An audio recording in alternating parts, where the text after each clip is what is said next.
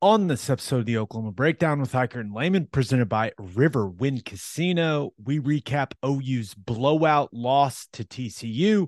We also recap some of the other big games of week 5 of college football and give you our winners and losers of the weekend. Please download and subscribe to the podcast, rate it 5 stars, and write us a good review. Follow the show on Twitter, Instagram, Facebook, and YouTube. Just search Oklahoma Breakdown on any of those, and you'll find us. All right. Our man Michael Hosty will kick this thing off. It's time for the Oklahoma Breakdown. Well,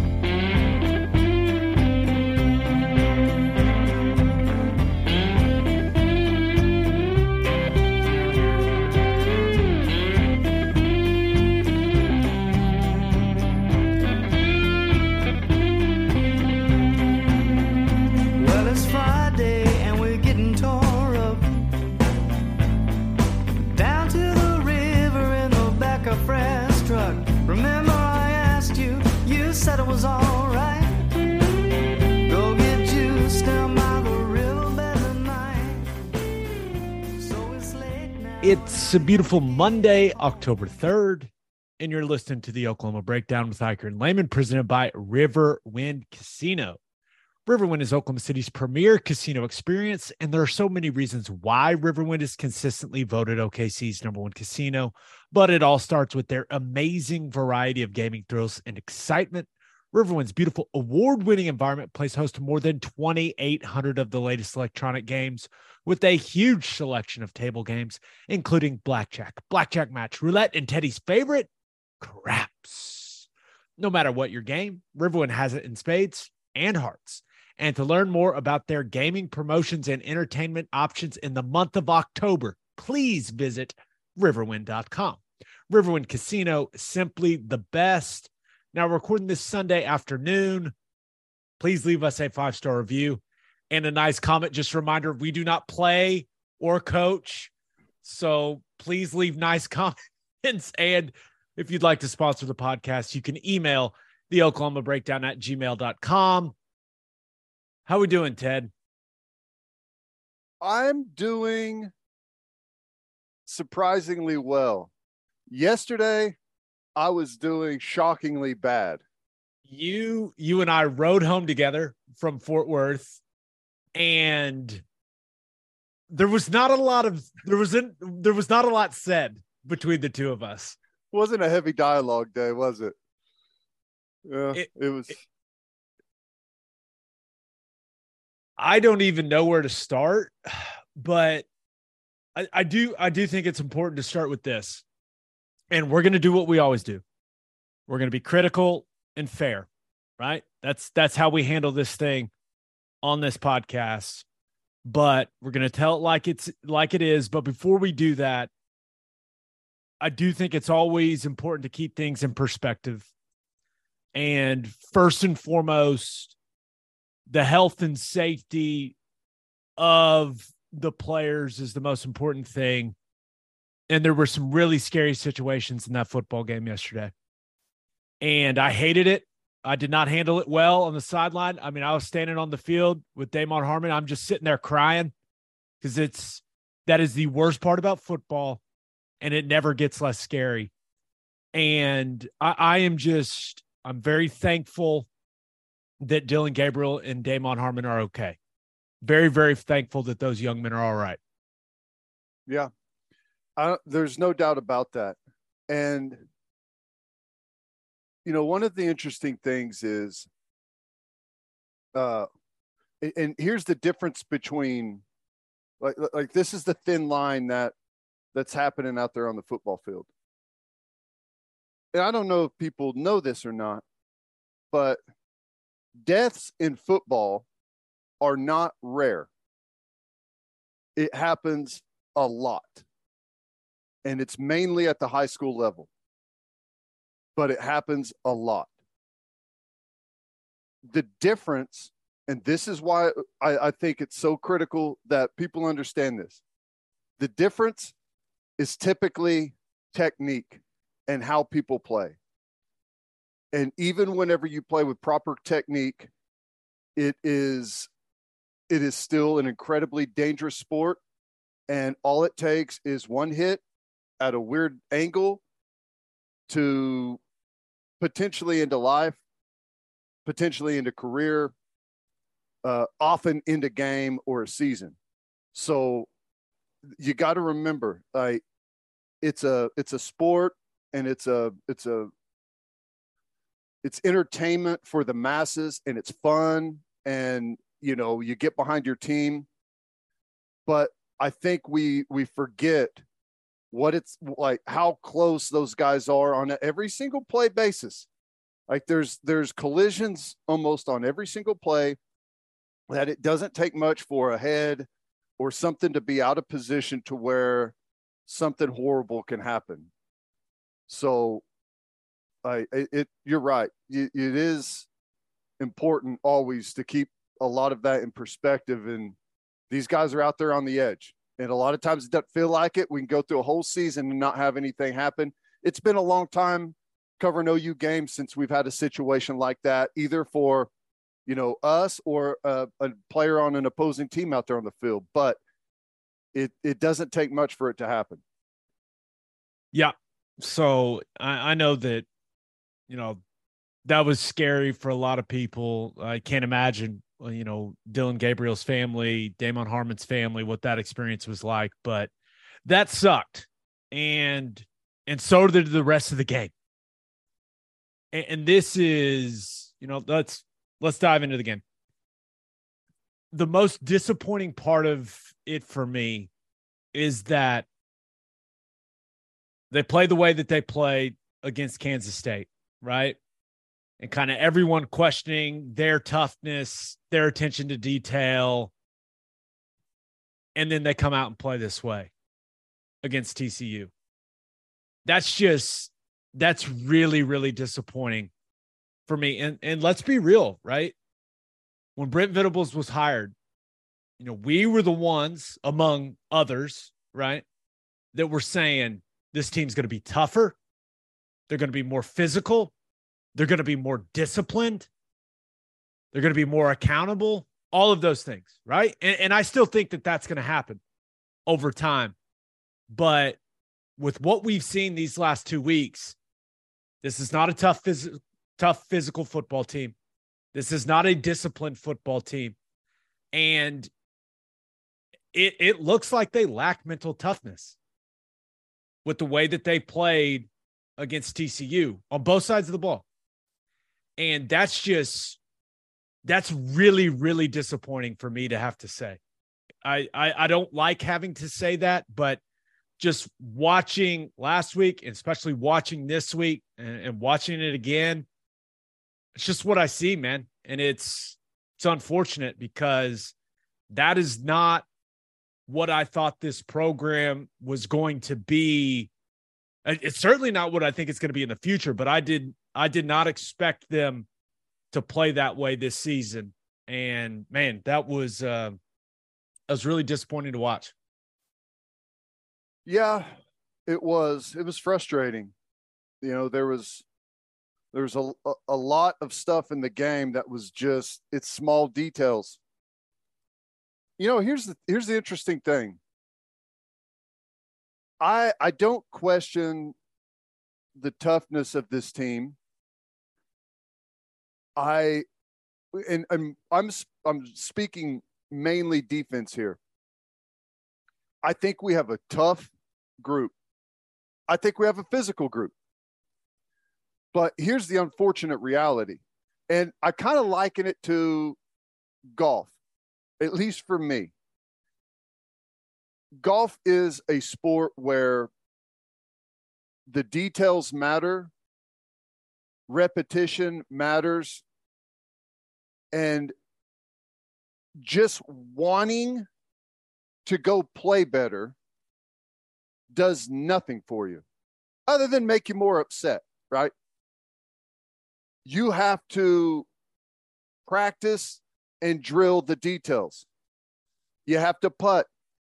You have to work on your short game, right? You have to spend a lot of time at the practice range, right? And a lot of that stuff isn't fun. What's fun is going out, putting some music on, having some ice cold beverages, and playing golf and playing well. That's fun. But you've got to put the work in. And it's the same thing here. You played poorly a week ago against Kansas State. Wanting to play better and wanting to play physical and wanting to play tough does nothing for you. You have to have the technique. You have to have the discipline.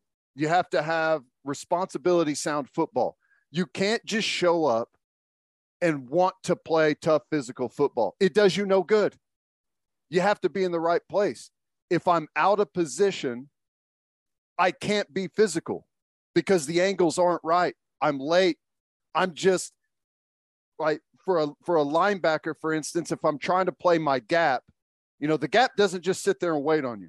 As a running play happens, the gap moves.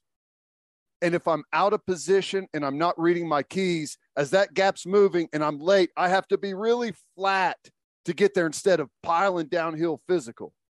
So that's the things that are keeping us from playing tough and physical and hard-nosed ball is, the details pre-snap, knowing where we're supposed to be. So I do not question the effort.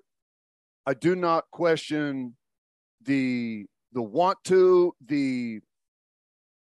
this group. I feel like it's a good group of guys that want to play good football and are trying their best to play good football.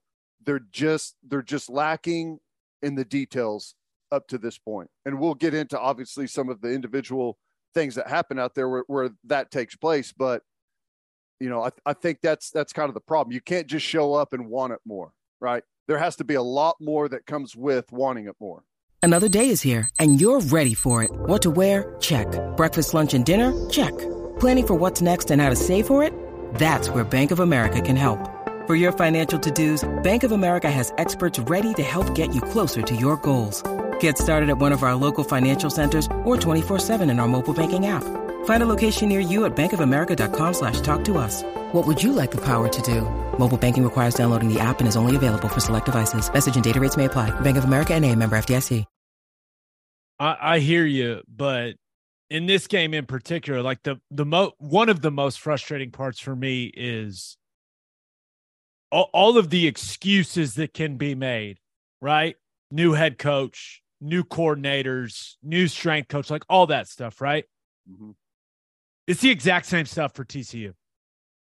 Sonny Dykes, new head coach. Garrett Riley, new OC. Joe Gillespie, new DC. Several different guys. They had guys leave. They brought different guys in. And they whooped OU's ass. So that's where I'm with, like, you can only use it's a new defense. They're processing a lot for so long. They just played a team that went through the exact same thing during the offseason and owned them, pumped them on national television. So that's where I'm sitting here going, I mean, how long can you make those excuses? I feel like we're past that, man. Yeah. Yeah, we are. There's no doubt about that. The problem is I can't tell you where the disconnect is. I can't say, how do I put this? I can't be there every day at practice. I can't be with the players when they're at the facility and when they're at home. I don't know where the disconnect is. All I know is all I could do is grade it from the final. Like I know the final, product. Final product is not where it needs to be. And from the beginning to how it gets there, I don't know, but it's on film for the entire world to see. Okay, let's start with the defense. Last week was as frustrated as I've probably ever seen you during a broadcast. This week, I was concerned for your emotional well-being. So, first of all, are you all right? And then what'd you see from the defense? Well, I'm okay. You know what? I don't know if it was the Kansas State game that was maybe the icebreaker or whatever, but I watched this film. I watched every single snap, and I came away not nearly as dejected and worried as I did with the Kansas State game. And that shocked me, considering the final numbers. It was, and I think there's, if you look hard enough, there's some good things out there. You just got to really dig through the muck. So I appreciate your optimism, but TCU could have scored 70. Yeah. Could have had probably 800 yards of offense if they wanted to. Well, it depends how you look at it. Our biggest problem, like if you just want to break, like let's just look at this thing. It was big pass interference calls, and it was explosive plays. Okay. And the explosive plays, let's start with the first one. 3rd and 8, 73-yard touchdown on a busted cover 3. And, I don't know if it was the alignment where the bust arrived. I don't know if it was not getting the proper call. I don't know if it was just a brain fart post-snap, getting your eyes in the wrong place. But we've got a deep third player that is at the line of scrimmage. Okay, so I can look at that and I can say, it's a mental mistake, and mental mistakes in these games cost you. One guy out of position cost you a 73-yard touchdown. That's the nature of playing defense. Everyone's got to be on the same page. What? I mean, Stutzman's right underneath number 1, right where he's supposed to be. What was DJ Graham doing? I don't know. I've never played defensive back, but I know when you're the deep third player, you don't bite the cheese right there when it's 3rd and 8. No, I think he's in the wrong call. And I don't know how they do it. It could have been like he is the original formation. They're in a different coverage, and as the motion goes away, they're now in cover 3. And I don't know how all of that is built in. It's hard to gain that just from watching that play. But fact remains, one guy is out of position, and it costs you a 73-yard touchdown. And that's how it is. Everything else on the play is pretty good. Stutzman is in a good spot. Middle field safety's in a good spot. And you just have one guy out of position, and it's too late. On that play, I loved the effort by 37, which I thought I think he had a big bust late that cost him on a big play. But having to come in and play as much as he did, I liked the way that he played. There were some good things out there. He gained some good experience. Back-to-back plays. So we start the game off with a turnover after 3 plays. We get a PI, and then, they end up scoring a touchdown on that first drive off of good field position. Okay, probably going to happen. Then we give up the 73-yard touchdown on the bust, right, by the corner. The very next play defensively is a 67-yard touchdown by Max Duggan. And it's one guy out of position. One guy out of position. Back-to-back plays. You have a play that's defended well by 10, and one person is out of position. It costs you a touchdown. And that's the nature of defense. So and that happens, a bunch of times on these big plays that were created. I don't know. We had 5, 6 big plays that accounted for a massive chunk of the yardage by TCU. So, I just, to sum everything up, instead of going play by play and just, I don't think it's constructive to call a bunch of individual guys out. I think there's some things that are really critical with this defense that come with experience, and we're not getting there fast enough. And it is a basic understanding of how to play the football game, right? We have to understand leverage in open field situations as tacklers. And that carries over to almost everything. It carries over to plays in the running game in the box. It carries it over to open field tackling. It carries over to how I play the passing game and where I fit in the network of the zone coverage, leverage, and help. We have to have a better understanding of that. We have to have a basic understanding of like what are the important principles of zone coverage. How do you play? How do you work through route progressions? You have to understand how offenses operate, the why and the how of where they build their route progressions. Like there's a reason there's a guy running a 6-yard hookup in front of you on 3rd and 12. Is it to complete the 6-yard hookup? No, it's to get you to drive on it and complete the dig in behind you. Like these are basic principles that we don't have a good enough understanding of right now. And I think it's because, learning a new defense and a new scheme, a bunch of guys are so worried about themselves and like, where do I fit? Like, am I the hook dropper? Am I the flat dropper? And with all of that going on, we lose kind of the basic principles of what we're doing out there, like the grand scheme of things. We don't have very good vision right now as an entire defense. And I can tie that into the zone coverage with the backers and safeties. I can tie that into the defensive ends who continue to run up the field.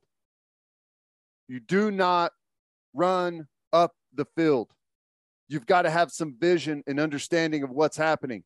If the tackle that you're lined up on is hard away from you, you do not run up the field. You keep your pads square and you stay at the level of the line of scrimmage. Like we don't understand that basic concept. I don't know how. We don't understand like the basic premise of the rule of pass interference. Okay. We have to have an understanding of how that rule works. If you are in great position and you do not turn to find the football, you will be flagged. That's how it is. It doesn't matter that you timed it good. It doesn't matter like that you felt like there was contact both ways. The receiver's looking for the football. You are not. You're going to get flagged, right? We don't understand that. We don't understand right now that a screen is a run. What do I mean by a screen is a run? In the running game, if you are the flat player, you are a hammer player is what we call it. Hammer is whenever you keep your outside arm free. You keep everything inside of you. If you are a hook player, that means you are a spill player. What does that mean? That means you keep your inside arm free and spill the ball to the outside. A screen is a run. So as the screen unfolds in a game, if I'm the flat player, I have to fight outside. It doesn't matter where the ball is. I have to find the blockers and fight outside. If I'm the hook player, I have to fit inside the outside blocker because I'm a spill player, right? We don't understand that. And I could keep going on. We don't communicate well. Communication, there's always got to be communication between the safeties of who is deep, who is in the fit, who's low, right? Communication with the corner. We got that motion. You're the deep third now, right? Like DJ Graham or whatever happens out there. There's got to be communication, but we're too locked in on our job right now because we don't have a good enough understanding that we're like this instead of like this. We don't anticipate, right? There's every defense has stresses, right? And there's stresses for every player within the defense, right? And whenever you line up before the ball snap, you have to have your antennas up to what are the stresses for me and my responsibility in this defense. Is it a motion to where it creates a new responsibility for me? Is it a tough blocking scheme to where I have to fit something a little bit differently than I typically do? There's stresses in everything. We have no anticipation for any of the stresses, and to me, it's it's more about that, like the big understanding, than it is really, because everything ties into that, than it is going in and like dissecting each individual play, because these are things that have carried over the last, really not just every game so far this year that we haven't made much progress in. And that's frustrating, right? Mm-hmm. I mean, when you think about when you're in a new defense or a new system, no matter offense, defense, whatever, the hope would be the more you play, the more experience you get out on a game field playing in that system, the better you get, right? The more comfortable you get. And the alarming part for me is it feels like the defense is getting worse. That the busts, the misfits, the thinking like that it's piling up instead of like it's increasing instead of decreasing. That's alarming. Yeah, well, and here's the thing, like, this is the tough part of all of those things that I just went through. Like, you have to have that general understanding. And like, there's a checklist you go through on every play. What's my gap? What do I have in the passing game? Who has the quarterback on the zone read stuff? Am I involved in that? Right? There's big checklist of what you have to go through. And the difficult thing is, offensively, it is not a fixed problem. It's not a fixed equation that the answer to, like, as you line up. The equation is changing. There's motions, there's shifts, right? There's guys coming across the ball after the snap, changing gaps and changing the numbers for zone coverage. And there's no way around. You just have to learn it. You do. And if you don't, you will continue to be exposed. And that's why it's looked worse and worse, is because as teams prepare for you, they know, they can see that right now you are not a assignment sound football team. So they are going to continue to change the picture on you and wait for the big mistake to happen. And that's where the 73-yard easy touchdowns come from.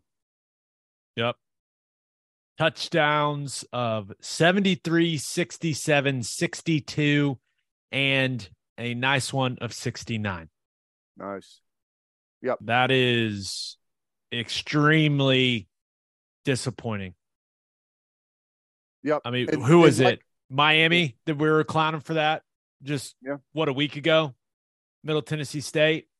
And now the Oklahoma Sooners are doing it. Wow. Jeez.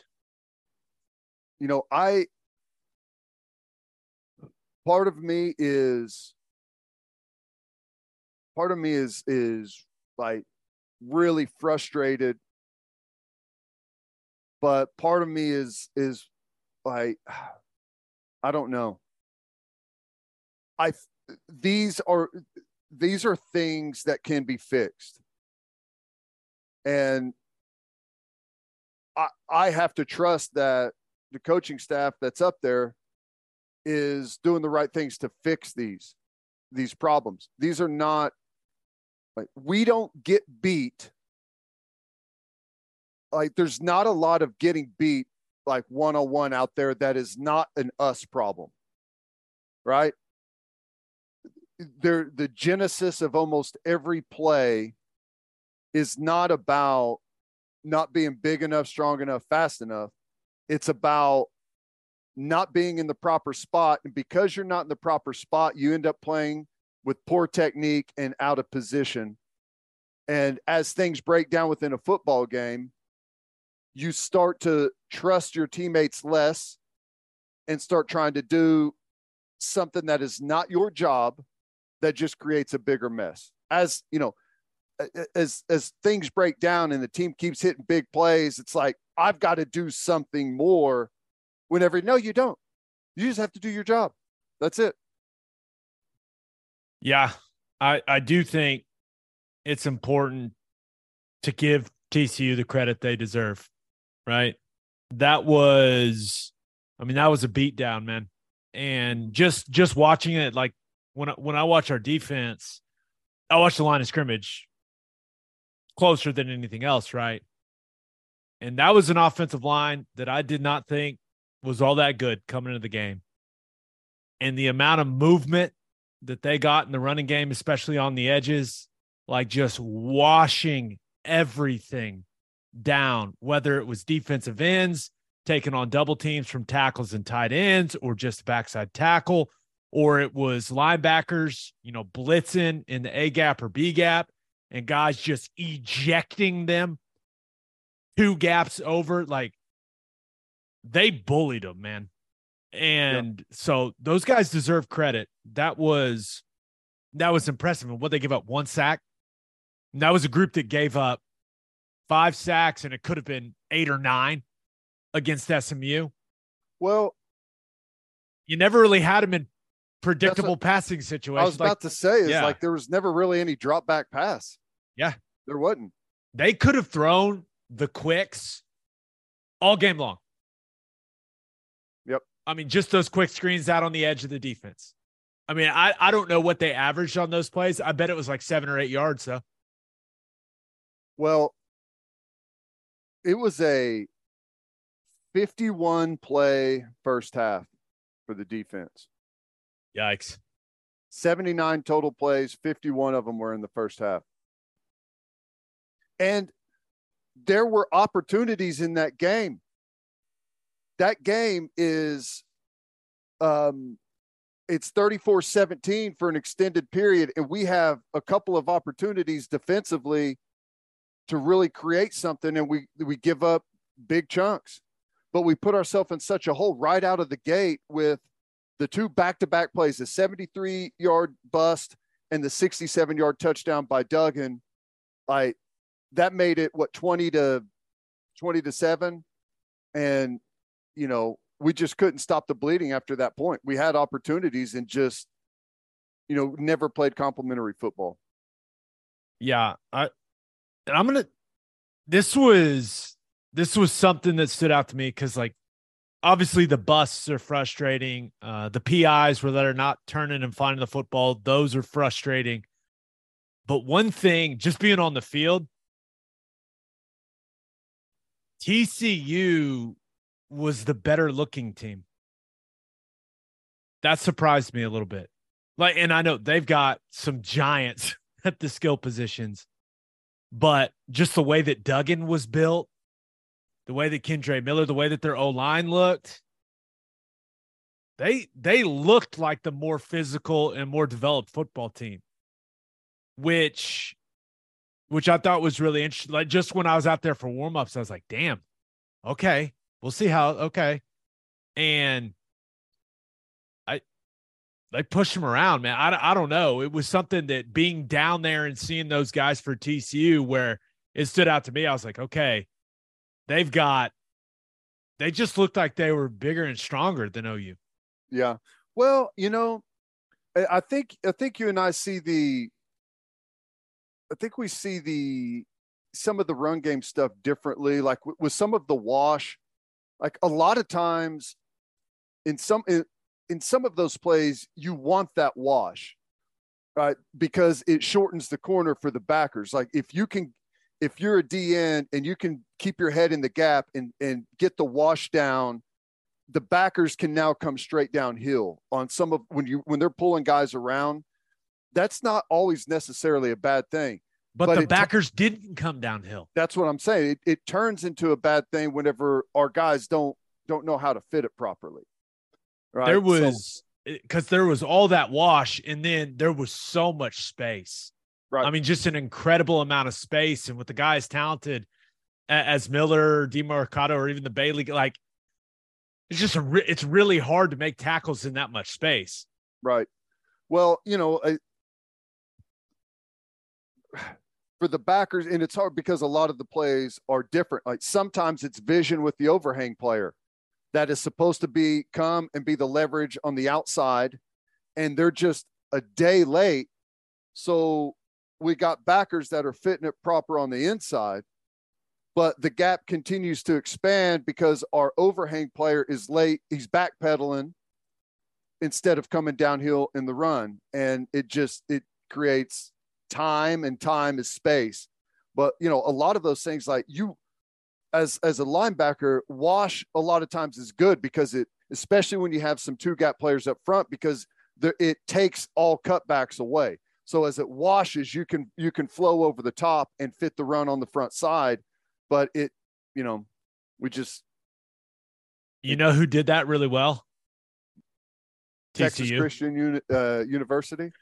Dude, Jaboy Hodge, and I know one of the most unnecessary hits I've ever seen in a football game. That was awful. And, I ended up having people tell me that, he was crying on the sideline and stuff. And so it was about as bad as I've seen in person. I mean, it just was. You can only ask him if, it was intentional or not. Only he knows that. And sometimes those are bang, bang plays, and I get it, but it looked really bad, really, really bad. But the one thing, that guy was playing a hell of a football game before he got ejected. He was flying over the top, just like you're saying, and was coming down and smacking people. And before we move on to the offense, do you have anything else about the defense? I'm proud of you for being somewhat positive. I was concerned. I think these things are all fixable. And a lot of it just, they got to get it straight. There's no doubt, because you can tell the difference between like good defense and bad defense. There's a very thin line. And it can get ugly on you really quickly. I don't know. It's hard for me to comment on whether or not I think it's going to happen, or if this is going to be a continuation throughout the rest of the season, because I don't know the process up at the facility, and I don't know each guy's individual process. To me, I know we've got one of the best defensive coordinators over the last 25 years of college football. So I trust that I know that they see these things, and I trust that process is there for these guys to get better at that. But I don't know. I can't say, yes, it's going to happen, or no, it's not, because I just don't know. I think this is a fair question. And you and I, we've both dealt with Ted Roof a lot. Fantastic guy. At what point does BV just completely take over the defense? Or is this one of those things where, and he's been hands-on, don't get me wrong, but with the way it's looked the last 2 weeks, I mean, he's got to just be, and I know he's in the middle of the defensive huddle every time the offense is on the field. Like, he's trying to solve the problems and communicate everything to those guys. But it's just got to be causing him physical and emotional pain to watch a group that he's in charge of play defense at that level. Yeah. I don't know. I am a believer that defensively, the call absolutely does not matter. I believe that you should be able to play the same exact call 79 times because it is all built in to play everything. You have the rules in a defense to play any play to any formation with any personnel grouping with the same exact call. You'll never hear me say the call is bad. It's on the players to play the responsibility within the call. So I can't say, like, is the cover 3 a bad call, or is it just bad that one of the guys didn't play it? That's where I am with it. So I don't question any of the calls. Now, the real thing is about who's coaching the call throughout the week, and are we coaching it properly to where guys know how to do it and understand it? I mean, every guy understands things a little bit differently, and some guys can do it on the chalkboard. Some guys need to see it on film. Some guys need to go through and do what we call like the trash can drill, where you have, the offensive line set up, and then you move the skill position guys behind it, and you just kind of walk through the fits and and where you are and all of those things. Everyone learns a little bit different. And are we doing the right things to make sure that our group understands what we're doing? And that's what as of right now, it's apparent that that's not happening. And I don't know where that breakdown is. Yeah. Well, you gotta get it fixed, because Texas, it's a good offense. Mm-hmm. So, we'll dive into that more. Texas is a good offense. Texas Tech is a good offense. Kansas is a good offense. You're going to see pretty much on par or better than what you've seen from Kansas State and TCU. Yeah. So for the rest of the season, without any exceptions, better get it fixed. Yep. Better figure it out. One thing we didn't really mention, Billy Bowman going out, certainly not helpful for the defense. He's been a big bright spot for them, and to not have him out there, but you know, that's football, right? Guys go down. Yep. Other guys got to come in and play well. So it was unfortunate. It was not helpful in winning that football game. Correct. It was helpful in winning the next football game. Why?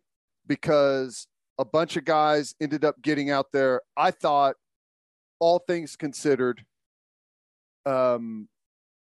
Justin Harrington played a pretty good football game.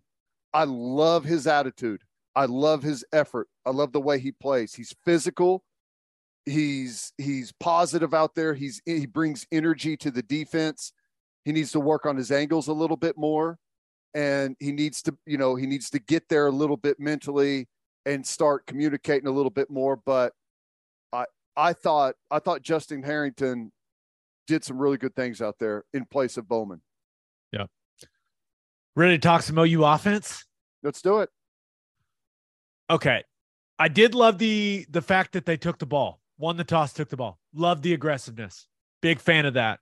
But you can't have arguably your best player fumble on the third play of the game and give TCU the ball at the 39-yard line. I mean, that's a disastrous start, right? That is a disastrous start offensively. And let's just go. I think the easiest way to do it is probably just go through the guys, position by position like we have in the past. Dylan Gabriel, clearly terrible. The hit that he took, glad he's okay. That was extremely reckless. But I'm glad he's all right. And that's the important part. And we'll see if he's ready, if he gets cleared for the Texas game. Concussions are weird, man.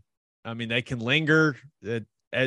Every one of them's differently. Every one of them's different. Every guy handles them differently. So I don't know, but the fact that they didn't have to take him to the hospital, great sign, right? That being said, the game was essentially over for me when he went down. It was. And even when he was in, he was sporadic again, Ted. And I don't know if, and I know that Robert Griffin III talked about some of, the technique stuff that was a little off for him, and maybe that's why the ball was sailing on him. He talked about it on the TV copy. But, he's just missing some throws that he's got to hit, right, when you're playing. Because, and we've talked about OU not being way more talented than some of these other teams in the Big 12. Like, he has to be dialed in. He can't be good anymore with the way that the defense is playing. He has to be spectacular.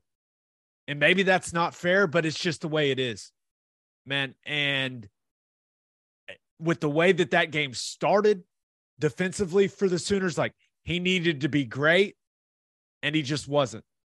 Like, he misses Braden Willis in the flat on the drive where they turn it over on downs. He misses Mims on the deep ball, where it just, you got to connect on that throw with the way that game is going, right? He throws one, sails it over Farouk's head, and right in this level's route, right in behind Theo Weiss runs an awesome route and is wide open for possibly a if he's able to make one guy miss a 55-yard touchdown. And that's where it's designed to go. That's where the ball is designed to go. So that's where it hasn't been as sharp as it needs to be. And there are also some things that, he did really well. Like the long ball to Braden Willis is beautiful. A beautiful throw. It's a beautiful throw, right? He makes some unbelievable throws. Yeah, and that's what makes it throws that are frustrating. Yeah, that's what makes it so confusing, right? It's like there's some and you're just like, my goodness, what a throw. And then there's layups he just misses. It's strange. And no, you also, guys have to help him out. Like Jaden Gibson, you cannot drop that ball on third down early in the game. Like you got to extend that drive. You got to go get points. So, when he played, I thought that, it was just too up and down, man. And once he went out and Davis Bevel came in, I mean, you talk about a guy not looking comfortable. Looked like the game was moving at 1,000,000 miles an hour for Davis Bevel. And that's a tough spot, right? You see a guy take a hit like that, that causes an emotional response for you. And then you're thrown into a game that's going the way that one was going.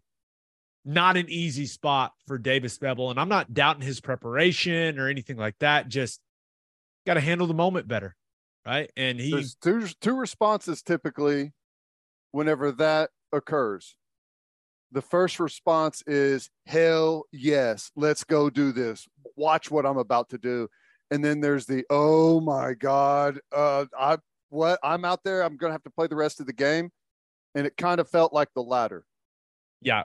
Yeah. And I like say what Lebby did to try to get him in rhythm.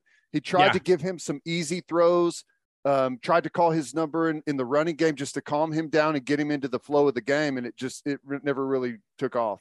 Yeah. I thought Lebby called a good game.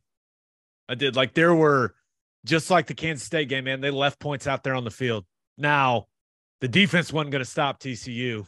So I don't know really how big of a deal it was, but there is one thing I want to say about the Dylan Gabriel hit. Clearly awful. Don't know how many times I need to say it, but awful. But I have seen, and I've been tagged in a bunch of things, like, and most of them were about the O-line, and I get it with the O-line protecting the quarterback and all that stuff, but like, there's a lot of people that seem to want it, like the O-line to go fight Jamoy Hodge, like just go swing on him. And I get that, right? Because your starting quarterback just got knocked unconscious off what I thought was a dirty hit.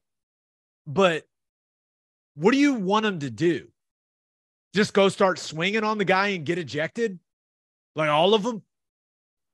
Like, what do you want the guys to do? And the thing about the targeting rules, when that guy gets ejected, like the way you get back at that guy is in between the whistles, right? You go knock the shit out of him. You go make his life miserable, but you can't do that when the guy gets ejected. Yeah. So what do you want them to do? Go get ejected from the game? What good does that do the football team? And that's why it's a terrible spot, right? You lose your quarterback. You can't do anything about it. It's not like you can just say, hey, Mr. Referee, we would like to challenge him to a duel here at the 50. Like, you just can't do it. So all these people are like, I can't believe the O-line didn't do anything. What do you want them to do? Get ejected and hurt the football team even more? Is that what you want? Yeah, especially at that point. It reminds me of a funny story. Uh-oh. So when I played for the Lions, I can't even remember. We may have been playing the Bears at home. And this is when John Kitna was the quarterback of the Lions. And I'm on the sideline. It's like a third down. I'm on punt team. And they play the third down, and Kitna scrambles, and he takes off running. And he slides. And when he slides, it's like the same exact play. And I don't even remember who it was.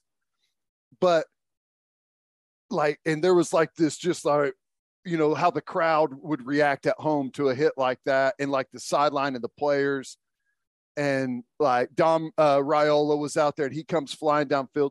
And like my initial reaction was like, oh, hell no. So I I run onto the field and I'm like, maybe out to the numbers or a little bit more before it finally hits me like, dude, that's $100,000 fine. You better just stop. So I like stop and then backpedal.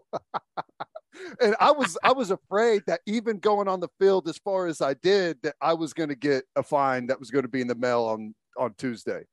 But it was just funny because like that's your initial reaction, right? Is to go fight, but then it's like, you know, you got to gather yourself and play the rest of the football game. If you get tossed, like in college, you're not going to get the massive fine like you would in the NFL, but you know, you have to contain yourself emotionally in some moments like that. And you're right. Like you get it done later. You don't get it done out there after the whistle and get tossed out of the game. Yeah. It's just there. It's not a good spot to be in. It's like you really are, you can't do anything. Yeah. Because the guy's not playing anymore. Like they'll let you get away with more after something like that than they typically would without flagging you, but you can't. I mean, it's just, it ends up not being worth it and you don't accomplish anything. He's getting tossed anyways. Like, I know there's some like mindset stuff there, but like show how angry you are by going and playing good on offense and turning the game around. Yeah, no, I hear you, but I just thought we should touch on that. Okay. Running backs wise, no Marcus Major in this game. Eric Gray leaves the game with the knee injury, or maybe it was like a hamstring injury where it kind of attaches back there in the back of your knee. I'm not sure, but hopefully that was just them being overly cautious, knowing that they did not have a good opportunity to win that game. But once again, I thought Eric Gray was good. I mean, he runs hard, runs with physicality, you know, didn't have any home runs, but thought TCU, I mean, their whole defense, it's designed to make you snap it again, right? And the Sooners weren't able to hit him with big chunk runs, weren't able to hit him over the top with passes. So TCU accomplished the task. And then Javonte Barnes, maybe if you're looking for a lone bright spot of the football game, you know, 18 carries for 100 yards, a couple touchdowns. Now, early when he got in, thought he was a little too antsy, right? A little, you know, he was just like, the patience wasn't there, but thought he ended up settling into the football game nicely, developed a little more of that patience, let the blocking schemes develop in front of him, and then hit the hole at 1,000,000 miles an hour. Had some nice runs, man. There's no doubt that guy's got some explosiveness. I thought he did too. I agree. You know, early he did what every freshman running back wants to do. If it looks like it's not there, you want to bounce it and try and get to the edge, right? Try to get to the outside. And in college football, you just can't do that. Everyone's fast enough, and you flatten out the play and you end up making it easy on the defense. He tried that a couple of times, but after that, you're right. I thought the patience was way better. I thought he ran physical, had good leg turn, still runs a little high, and he got tattooed a couple of times, but even on the touchdown. Yeah. He showed that he can hang on to the football, which, you know, that's one of the hardest transitions for running backs is stop trying to bounce it outside. And you got to hang on to the football because they are laying the wood out there, stripping at it, punching at it, you know, trying to put their helmet on the ball. And I thought he did a good job with that. No, I'm with you. Okay. Wide receivers, Marvin Mims, only 4 for 41. Clearly a couple near misses there. Man, it continues to be a little confusing that he doesn't have bigger stat lines. I don't think 4 for 41 is reflective at all of the level that he's playing at right now. The speed, the explosiveness, like he's playing really good football, but for whatever reason, he's just not like, there's just these near misses with him and Dylan Gabriel. And man, it's just, they gotta make those plays. They got to make those plays when he's got a step or two steps, you know, like he's been getting, man. It's And you could see a little frustration from Marvin on a couple of those. And it's just, man, it feels like he should be racking up more catches and more yards, man. Well, I think the real problem in that is Levy's in a tough spot. When this offense is humming the way it's supposed to, you run the football and you turn their lights out with the deep ball, right? But we don't have any margin for error right now. And while the deep stuff is open to Mims, like you're just not going to hit those at a super high percentage, right? You're not. I mean, that's the nature of it. But we do not run the football good enough to get off schedule. So Levy's in a tough spot. Like, do I continue to try and move the chains? And if I do that, it's hard to take these deep shots to Mims because I just can't trust that we're going to get, on 2nd and 10, I can't trust that we're going to get the 7-yard carry that we need. Right. And, kind of along those lines, there was some good stuff in the running game. I mean, there was. I thought some of the GTs right out of the gate, like the first play or second play of the game that counter to Eric Gray. Yeah, some of the GT counter stuff was really, really good. I thought that the best running play they've got right now is that concept to where they're running to the open side, play side guard, G pulls, kicks out, and then they take that backside tight end from that tight wing position, bring them all the way around. They gashed them on that. They should have run it more. Honestly, it was really, really effective. And that's a play he ran a lot at Ole Miss, and it looked good, man. And they created some really nice running lanes with those two concepts. I am beginning, and this is a pattern, I am beginning to question why they are doing some of the things they're doing in their outside zone schemes. They're pushing a lot of things like way front side with the way that they're targeting some stuff.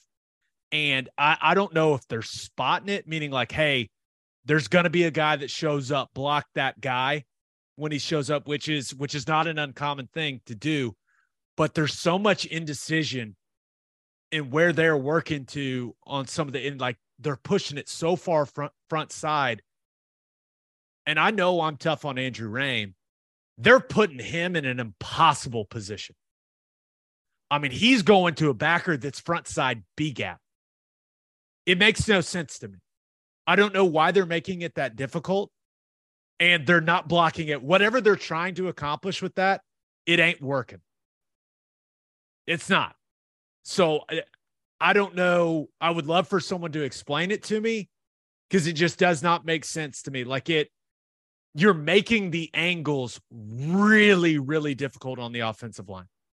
I mean, nearly impossible for the center and the backside guard to push all the way to that guy. I don't know if they think it's all going to cut back, but it's just, it ain't it, man. I don't know what else to say other than that. Yeah. Yeah. Well, and it's it's all super horizontal and just like running out to space. Like there's no, on the front side, there's no like dent. There's no, it's because you're working so laterally, there's no like displacement of the defensive lineman. And it just all strings out. I mean, it's bad outside zone is what it is. It's bad. Yeah. Yeah. I mean, just with the way with what I believe in when it comes to running outside zone effectively. And it's the same thing like they're doing. It's their outside zone, like their outside split zone game. It's the same thing when they're running outside zone where Braden Willis is like that Y insert on the backside where he's sifting through all that. And it's just, I don't know, man. I don't like it. And it hasn't been productive. Yeah. The only way I've ever seen a center try to get to a B gap frontside backer is going behind. And you usually have to have like an incredibly athletic center for that. Jason Kelsey. Or like that's how they used to do it with Raiola in Detroit. Like he'd go behind the front side guard and try and loop around and make it that way. But that does not seem to be our team right now. That type of they are doing what I like to call sledding uphill. Yeah. I don't understand. But some of the stuff that G scheme with the backside tied in coming all the way around, it's really good, man. It's really good. The counter stuff looked good, but the zone stuff is just, I don't know. I don't know. Yeah. But a few more thoughts. Wide receivers. Jalil Farouk, not much of an impact on the game, really.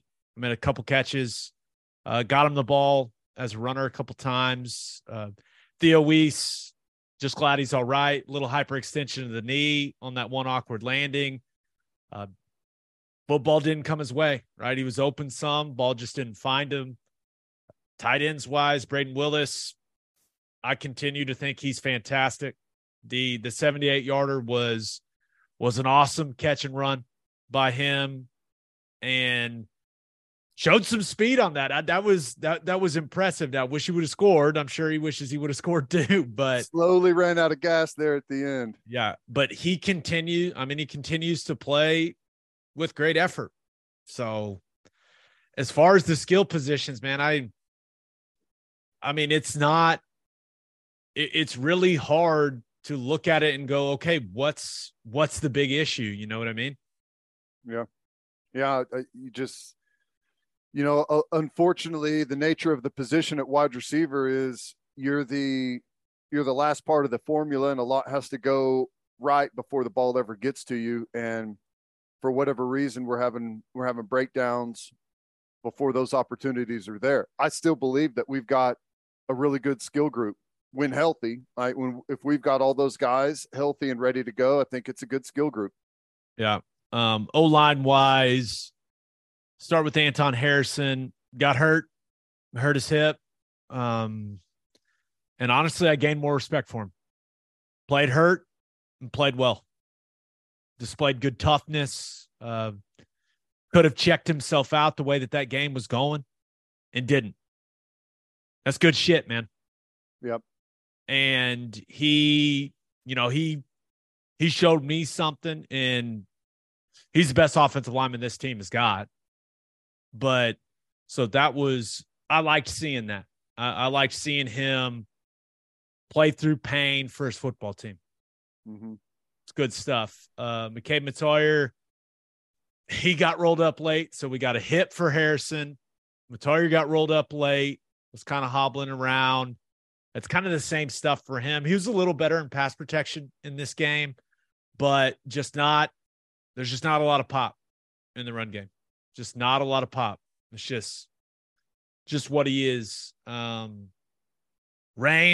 hyperextended his knee in this game, was able to kind of play through that late in the football game.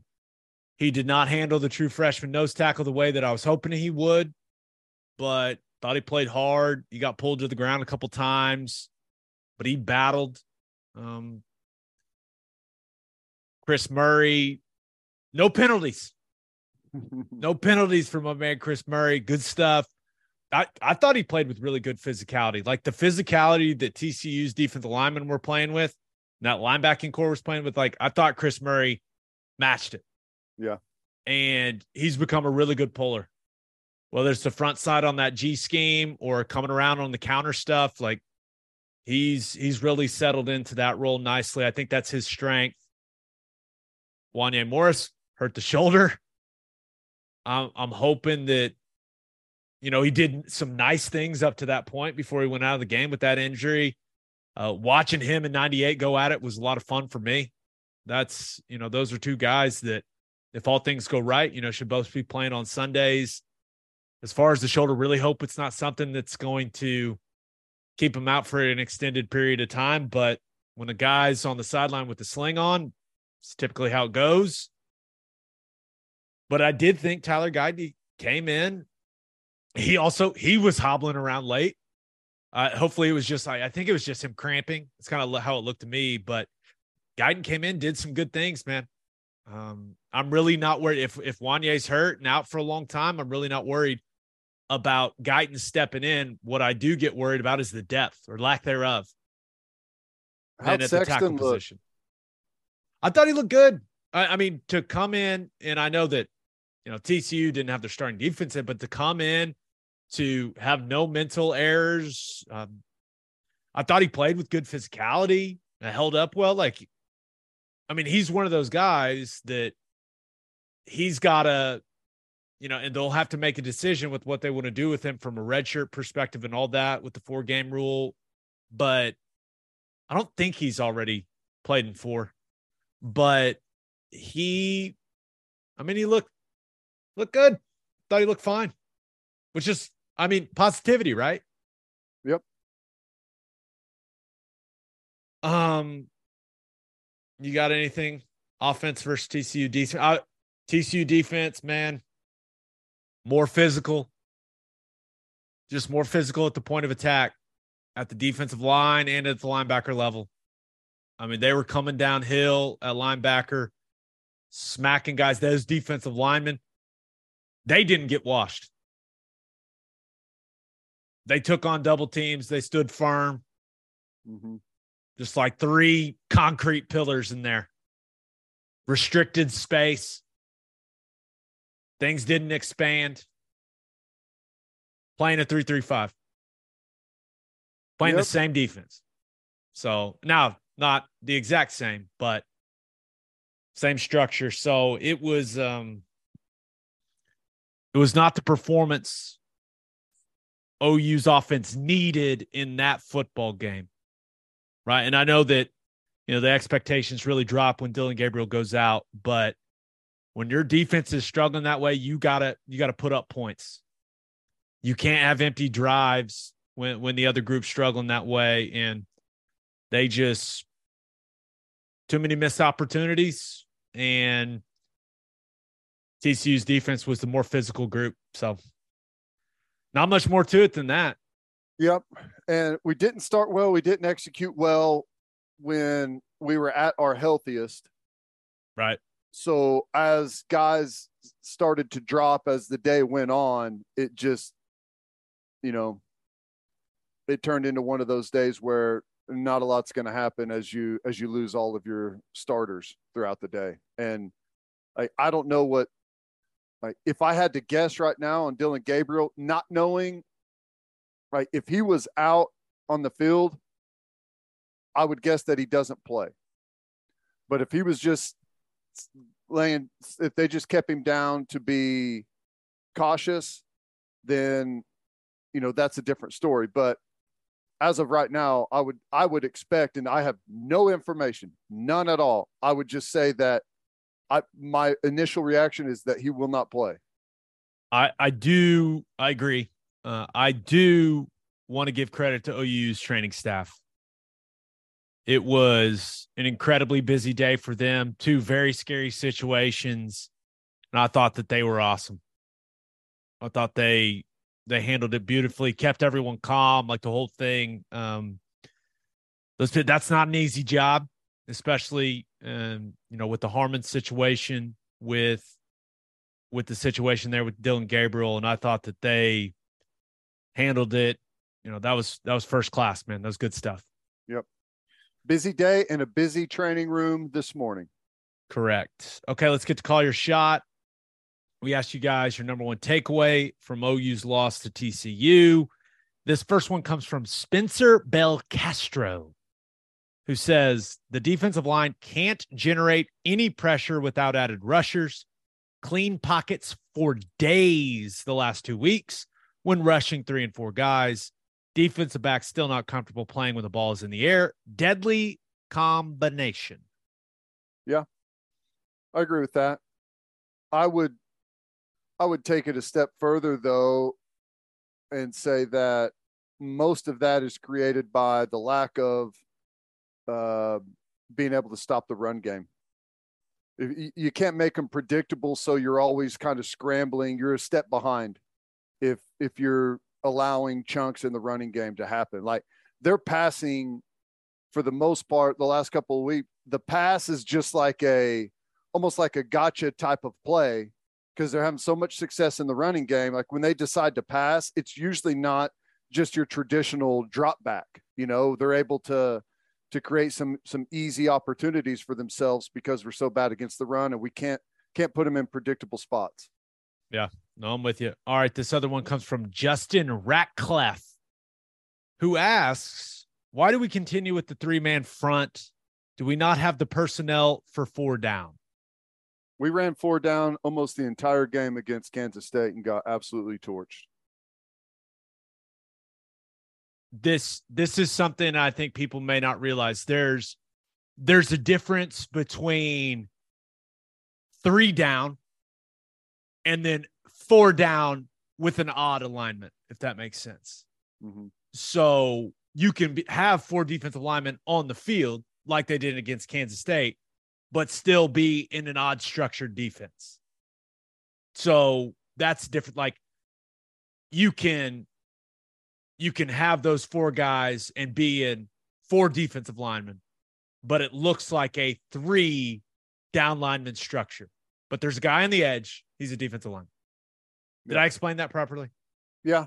It's more about like if they're in gaps, it's usually a 4-man structure. If they're more head up, it's usually a 3-man structure. So the way that you talk about it from an offensive perspective is, you get up to the line, you say odd or even, right? Is it odd? Do I have a guy head up on me if I'm the center, or do I have a guy in gaps on each side of me? Like it's pretty simple, but nothing appears to be working. I don't know if that's going to make him feel any better, but no, I go back to what I said with the conversation about Chad Roof. Like the call is the least of our worries right now. We're not executing properly with the right technique, with the right fundamentals, with the right base knowledge level of how to execute whatever it is that we're in. Call doesn't matter. And then this last one comes from Ross Martin, and I've seen we got quite a few of these, Ted. He says his biggest takeaway that this team will actually struggle to be bowl eligible.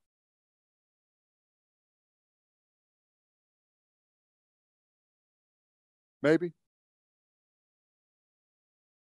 I don't know. Damn it. We haven't even played the best teams in the conference yet. I guess Kansas State can look like it at times. Tulane team is actually pretty daggum good. Watch them on Friday night. I don't know. Yet to be determined. Yet to be determined.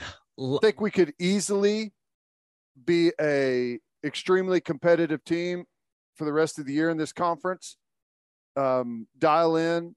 Like I don't think we're far off from being way better defensively than what we've been the last 2 weeks. I don't think a whole heck of a lot has to happen for that to take place.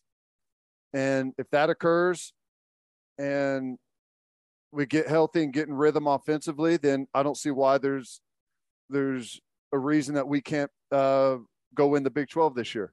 But if a lot of these injuries end up to be multi-game type of injuries and we don't do the right things defensively to start playing better, then I don't know what all's in play on the negative side of things.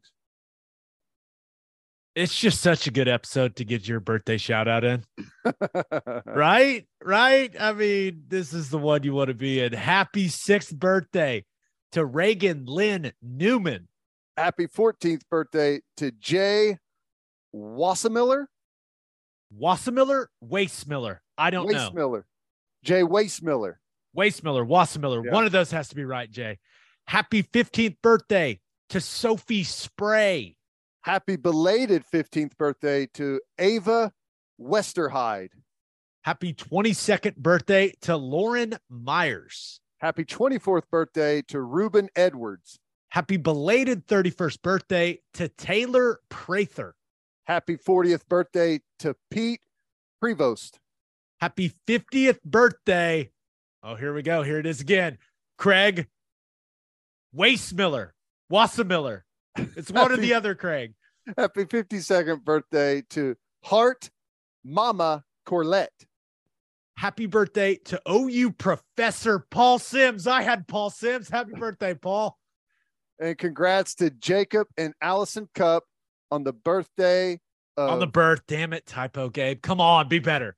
On the birth of Kaylin Lynn Cup.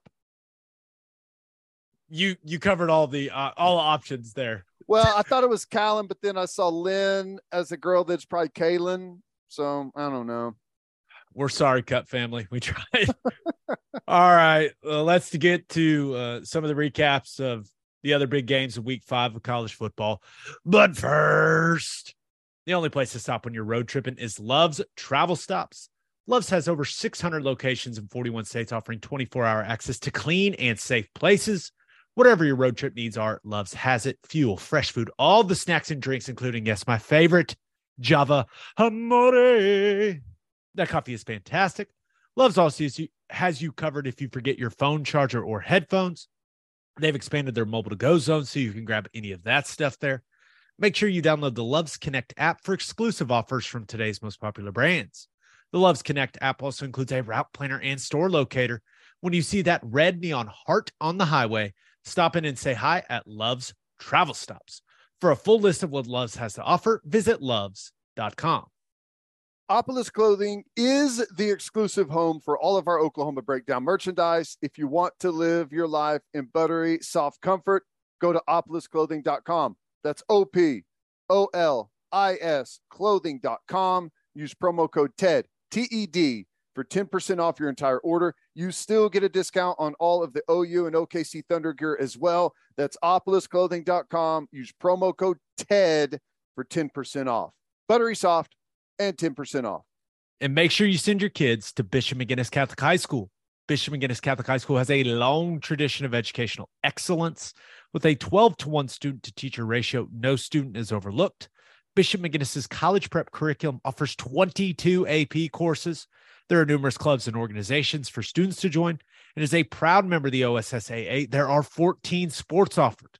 If you want to provide the best possible educational and spiritual development for your children, contact Bishop McGinnis Catholic High School or visit bmchs.org. Remember, financial aid is available.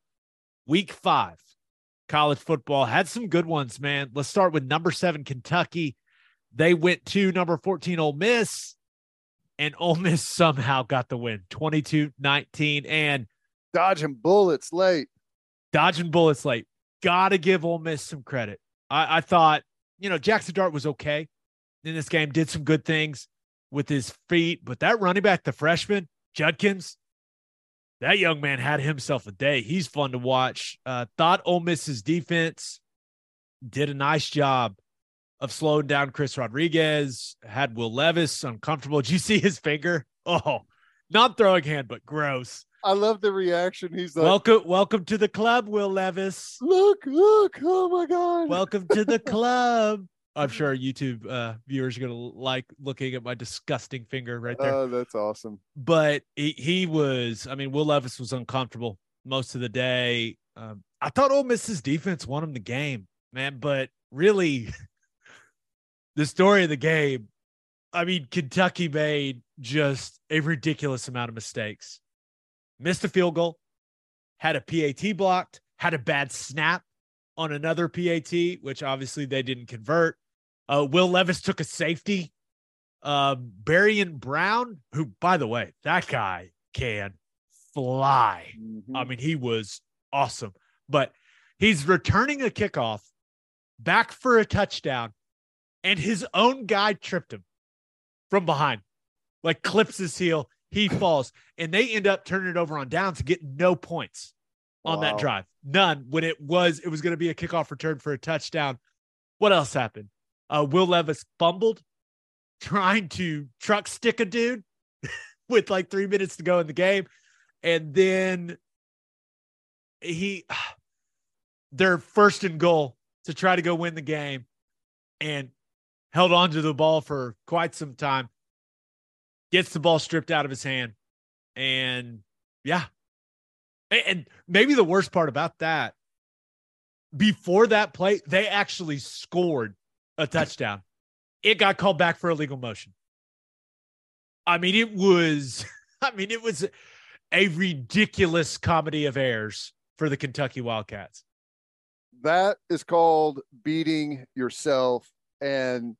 those are the games that absolutely make you sick to your stomach whenever you have all those opportunities. And, they're uncharacteristic of a Kentucky team that Mark Stoops has built there. They, that's how they've gotten to where they are, is by playing mistake-free football. Yeah. I couldn't believe everything they did. Now, and Lane Kiffin talked about it after the game. He said he told his defense they weren't very good at halftime. And then when they absolutely had to get stops and had to change the football game late, you forced 2 turnovers.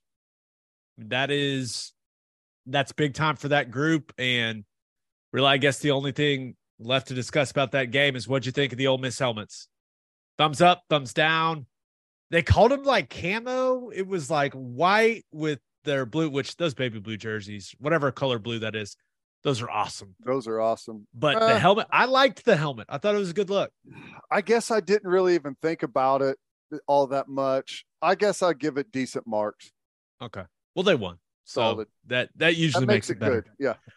Yeah. All right. Next game, number 2, Alabama went to number 20, Arkansas. And, well, Bama's still good. 49-26. And Bryce Young left the game, right? That was the big story, right? Bryce Young leaves the game with a shoulder injury. It took a second, but his backup, where did he come from? I for one, am not shocked that Alabama has a good backup quarterback. Right. Jaden Milroe, that dude can go. He can goodness. Absolutely go. But, Alabama jumped all over Arkansas in this game. Bama's defense early, completely controlling the game. They jump out to a 28-0 lead on Arkansas in Fayetteville. And I was just like, my goodness, okay. And, Jaden Milroe steps in, did a really good job at quarterback for Bama. I think Bryce Young only had 2, maybe 3 touchdown drives. The rest of it was Milroe. Mm-hmm. And now they gave him some easy throws. He just got it to those wide receivers, and my God, I think maybe we got a little too carried away early in the season with they just don't have the playmakers they once had at wide receiver. Okay, go watch that game and watch those guys after the catch. Tell me they ain't got playmakers. Yeah, ridiculous. Well, the Texas game, the Alabama-Texas game has had way too big of an impact on of what people thought of Texas and what people thought of Alabama on both sides of it. I think Texas got way too much credit for how good they were going to be off of that, and Alabama got knocked too much for what their potential is this season. Yeah, and even though Alabama just came out and punched Arkansas right in the face, things did get a little interesting in that game, right? They recover the surprise onside, but I thought Pittman made a mistake kicking the field goal there, right? You recover the surprise onside. You got all that momentum. I think it was about 4th and goal from the 3.5 or 4, and he kicked the field goal. And maybe you didn't want to lose the momentum from that, but I don't know, man. Yeah, I felt like that was a situation. You gotta put it in KJ Jefferson's hands. You're playing Bama, and they're really not going to get it done. Yeah. Yeah. Field goals. So I disagreed with that decision, but I say that then Bama comes out. Did you see that punt snap? It hits, how you have the couple guys back in college, right? It hits one of the guys and just rolls to the 3-yard line, and the punter's just got to jump on it. It was one of those where I was like, wait, I had to watch it 4 times. I was like, what just happened? But so that happens. Arkansas got the ball at the 3. They punch it in, and all of a sudden it was 28-23. And it looked like Bama was just in complete meltdown mode, but Bama did what they do, man. All of that happens. Arkansas's got all the momentum, and Bama's offense goes touchdown, touchdown, touchdown. When I saw that first long run by Milroe, I was like, whoa. That was that's something that you don't see very often from a quarterback. That was incredible. Yeah. So that was one of those 3 drives after the game had really gotten sideways for him. I mean, Milroe takes off and then Jahmyr Gibbs takes off for 70 plus. And it was just like, okay, this is over. But that's a nice win for Alabama to come to Fayetteville, play the way that they did, to lose Bryce Young, to have Milroe handle the moment the way that he did. The only other thing about this game, it was a large spread, right? Well, it's 17 and a half. Yeah. And there's a play late in the game. Arkansas is driving to go cover, right? They obviously had no chance of winning the football game. Driving to go cover. KJ Jefferson throws it to Jaden Hazelwood. And Jaden Hazelwood's name was trending on Twitter because so many gamblers were mad. Like and you and I watched it. We were like, I don't know if he thought he already had the first down or what, but he may not have known it was 4th down. Like, that happens more than you would think out on a football field, that both guys offensively and defensively just don't know what down it is. And yeah, for whatever reason, he just kind of sit there, like stutters, just gets tackled short of the mark, and they end up not covering. It was kind of a hilarious sequence. If you didn't have money on the game like I didn't. That's why that's why it's just like, it's an impossible thing to predict is what's going to happen. You just never know. Yeah. Okay. Last game. It's a nice win for Oklahoma State, man. Really is. That's impressive. Went to Waco, won 36-25. And I'll say this, really impressive by Oklahoma State.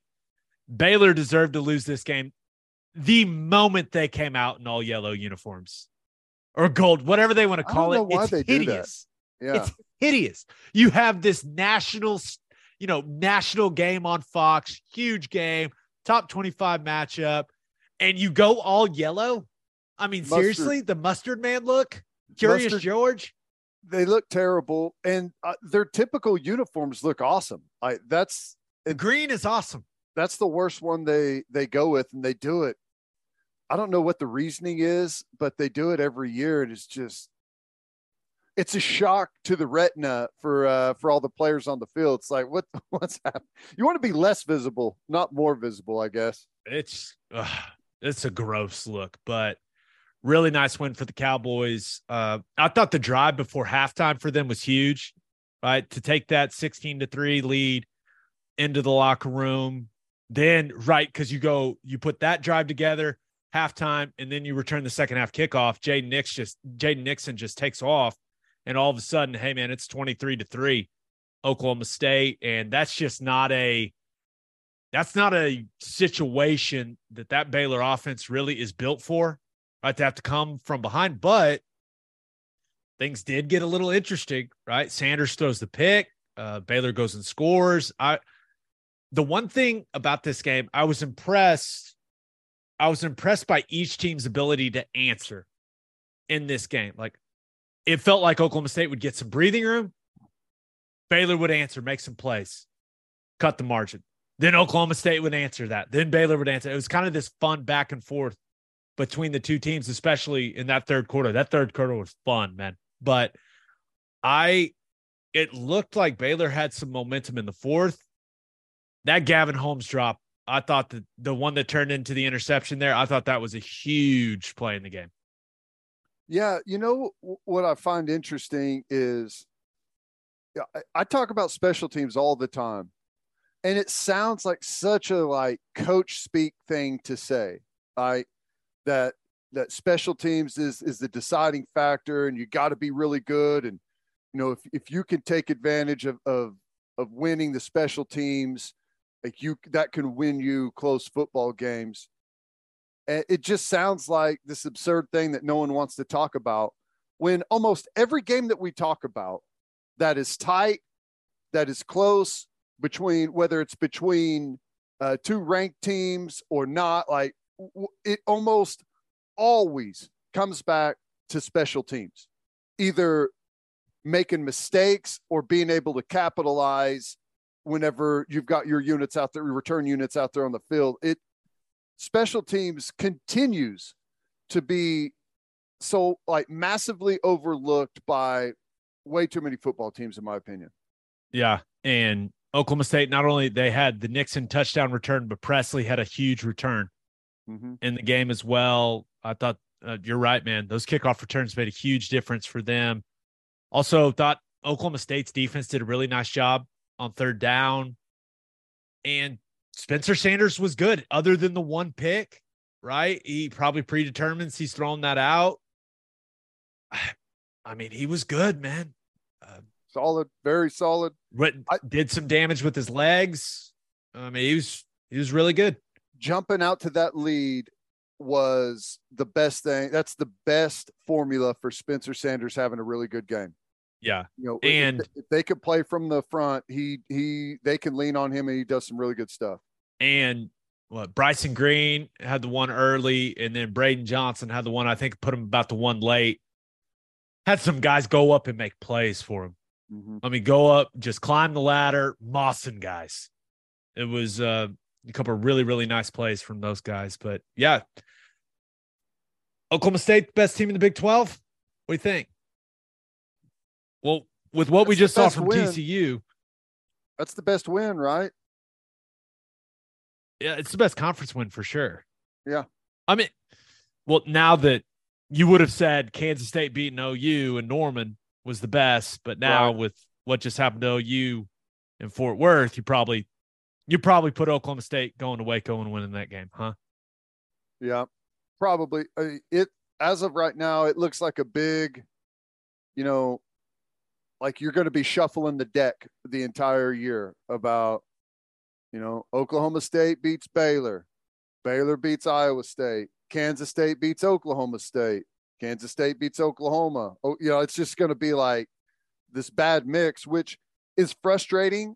I think it's awesome. It makes for a great conference, but it's one of the things I hate about college football is whenever that occurs, instead of the narrative nationally being that the Big 12 is a really good conference, it turns into the conference sucks. No one's any good. Yeah, that's why I'm excited about college football playoff expansion. Because right now, because we all talk about parity, right? Like we want parity. We want these teams to be closer. We want more good games, right? That's what we all want, or at least that's what a lot of people say they want.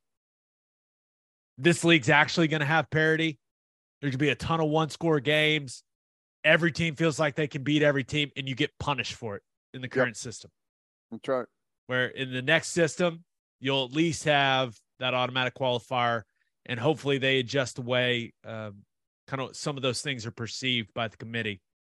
But, yeah, I think that, and I said this to some of the OU players on Saturday, like, there's going to be a 2-loss team play for the Big 12 title.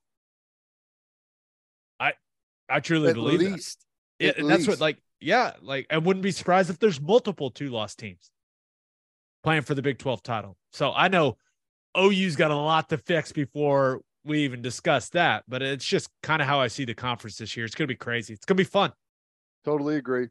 All right, let's finish up with our winners and losers of the weekend. But first, it's football time in Oklahoma, people, and there's nothing better to drink at the tailgate than Clubby Seltzers. Clubby Seltzers is an Oklahoma company that is already winning national awards because their product is delicious, tastes exactly like a club special, but it's a seltzer. They're not just for the tailgate either. Perfect to drink on the golf course, by the pool, after mowing the lawn, whatever. You haven't tried Clubby Seltzers yet, go grab some. You won't regret it. The variety pack is out. They got some new flavors. They got a new can. If you want to find a place near you that has Clubbies, visit clubbyseltzers.com. And attention business owners, you need Insurica in your life.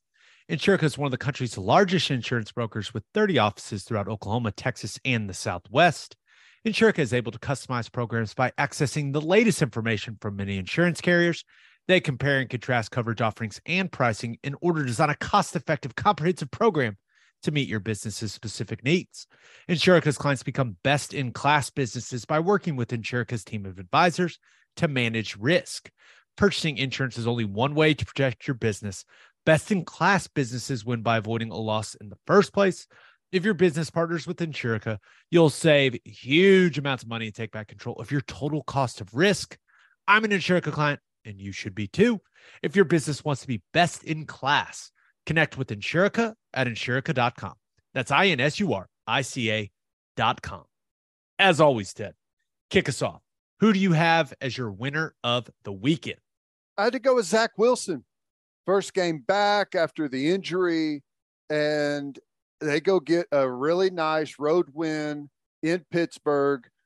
He played pretty well, had a couple of interceptions, but threw for 250, threw for a touchdown, had some really good drives in the second half. They came from behind. It's come from behind victory, scored 2 touchdowns in the fourth quarter to get the win over Pittsburgh. Thought that was pretty impressive. They were in need of a win. That thing was in jeopardy of falling apart on them. They've had some injuries, had some tough things go down. It was good to see him get back confident. He's a confident player and get that tough road win. Yeah, I'll say this. Credit to Zach Wilson. You're right. Third and fourth quarter. There was a rough stretch in that game, right? But for him, third and fourth quarter, when they needed plays, he made them. And it really helps when Kenny Pickett keeps throwing it to your defense. I felt so bad for him. Like it started so well. He had the rushing touchdowns, but then it was like, oh yeah, he's a rookie quarterback. He's going to throw it to the other team a lot. Yeah. 4 turnovers, 4 interceptions for Pittsburgh quarterbacks. Not a great day. You think Trubisky's like, see, I'm not that bad, because he got pulled. They put Pickett in. Crowd's going crazy there at, what is it now? Acrisure. It's not necessarily picking a quarterback off of who's better. It's picking a quarterback over who's not the worst. Like, I don't know. Like, which is not where you want to be as an organization. But I agreed with the decision. And, when you look at the Steelers this year, that drops them to 1-3. Just play Pickett. Let him get the experience. Let him get beat up. Why not? I feel like that's what they're going to do moving forward. Right. I'm trying to remember what was that quote from, why am I drawing a blank off of the head coach for the Steelers? Tomlin. What was his quote? I think it was on Rudolph about why they were going with someone else because he doesn't absolutely kill us or something like that about Rudolph. You remember that? Yeah. He also said some complimentary things. I think one of my favorite, just because I know some Steelers fans, they were really excited. I think Tomlin was like, Mason Rudolph, he looked like a varsity QB in a JV game. And like everyone was like, yes, he's going to be the savior. And not so much. Oh, that's great. Good stuff. Yeah, but that was a nice win for the Jets. They needed it, man. There's no doubt. All right, who is your loser of the weekend? I had to go with the Baltimore Ravens. Oh my gosh. Blow a 20-3 lead over Buffalo and, have plenty of opportunities to win that game and just could not get it done. They go for it on 4th down late in the game, inside the 10-yard line. Get stopped. That was critical. Instead of taking the field goal, would have gave them a 23 to what was it at that point? Would have been 23-20 lead at that point. Yeah. And they decide to go for it. Don't get it. Buffalo gets the ball. Dude, Josh Allen, man, he's not perfect by any stretch, but that dude has a absolute cannon for an arm, and he makes some throws that are just incredible, which he hit Diggs right in the hands with the ball late. That would have been a touchdown, and it had so much juice on it that he couldn't pull it in. But that guy he is really impressive. What do you think about Buffalo right now? Because I felt like, and I still feel like a lot of people think, they're the best team in the AFC. Their inability to run the football is I mean, can you win a title not being able to run the football? I guess like the Chiefs have done it, but I never felt like the Chiefs run game was was as bad as what Buffalo's got going right now. Like Josh Allen's their biggest weapon running the football. Yeah. Yeah. Not what you want. Yeah. And I don't know. I like Singletary. But he's more of it feels like both of their guys are a little bit more like passing down backs than they are just true running backs, if that makes sense. Yeah, no, I hear you. It's just like, that's the only, like, the defense is good. Josh Allen, like Diggs, like the receiving core solid, like, but the running game is just, I think Von Miller had him a couple of sacks, didn't he? Just rack him up, Von. He definitely had one. I think he may have had multiple. They've got him down. They've only got them down at 2 sacks. He's got one, though. So, yeah, you're right. All right. Anything else from that game? Lamar no. Jackson, man. Yeah, had a chance to go win it. Didn't. Yeah, had a chance to win it. Couldn't get it done. I thought Buffalo did a good job. The real danger for Baltimore is what Lamar Jackson can do on those third downs when he pulls it down. It's just hard to know what coverage to play on the back end, and they did a good job late making some really nice tackles on him when he got out in the open field. Yeah, it's a nice win for Buffalo. Go on the road and win. You'll take it no matter how you get it done. All right, let's get to my winner and loser. But first, First Fidelity Bank is a full-service financial institution based in Oklahoma with tailored solutions for all your personal and business needs. Checking accounts, saving accounts, home loans, and much more. They do it all. Whether it's online banking from your computer or mobile banking from your phone, everything is stress-free with FFB. Making mobile deposits, paying bills online, and moving money to different accounts could not be easier. First Fidelity Bank provides free ATMs worldwide, making banking convenient wherever you are. They also give back to the community. FFB donates a total of more than $500,000 to local charities and educational foundations. Make your life easier and go bank with First Fidelity Bank. Visit ffb.com for more information. And if you're a whiskey or bourbon drinker, stop what you're doing, head to your favorite liquor store and buy some Balcones products. You got to grab some of Balcones Lineage Single Malt Whiskey. It was voted one of the top 20 whiskeys in the world by Whiskey Advocate, and you'll be shocked by how affordable it is. Also, you got to snag some of Balcones Baby Blue Corn Whiskey. It's made from blue corn. That's the fancy corn. And that is why it has won more than 25 awards. Last but certainly not least, you got to buy some of Balcones Pot Still Bourbon. Its big flavors make it the perfect bourbon to drink year round. Remember, in 2012, Balcones Single Malt won the Best in Glass competition, beating brands like Johnny Walker and Macallan. This stuff is the real deal, people. If you love great whiskey and bourbon at a great price, the Balcones products are the only way to go. The whiskey may be made in Texas, but the owners are from Oklahoma. To find a liquor store that has it, visit balconesdistilling.com. All right, for my winner of the weekend, I thought about going with that chunky kicker from Missouri. I mean, that guy was awesome. Now, listen, I know they ended up losing the game. Georgia did what they needed to do late to get that one to escape Columbia with the win. But Harrison Mevis, who checks in, I went to the roster to check, 5'11", 254. I think he's probably a little heavier than 254. I'm just going to say it. But he was money, man. 5 of 5 field goals of 49, 41, 22, 52, and 56. Ted, we see you, thick fella. Wow. That's like the height and weight of my brick mailbox, I think.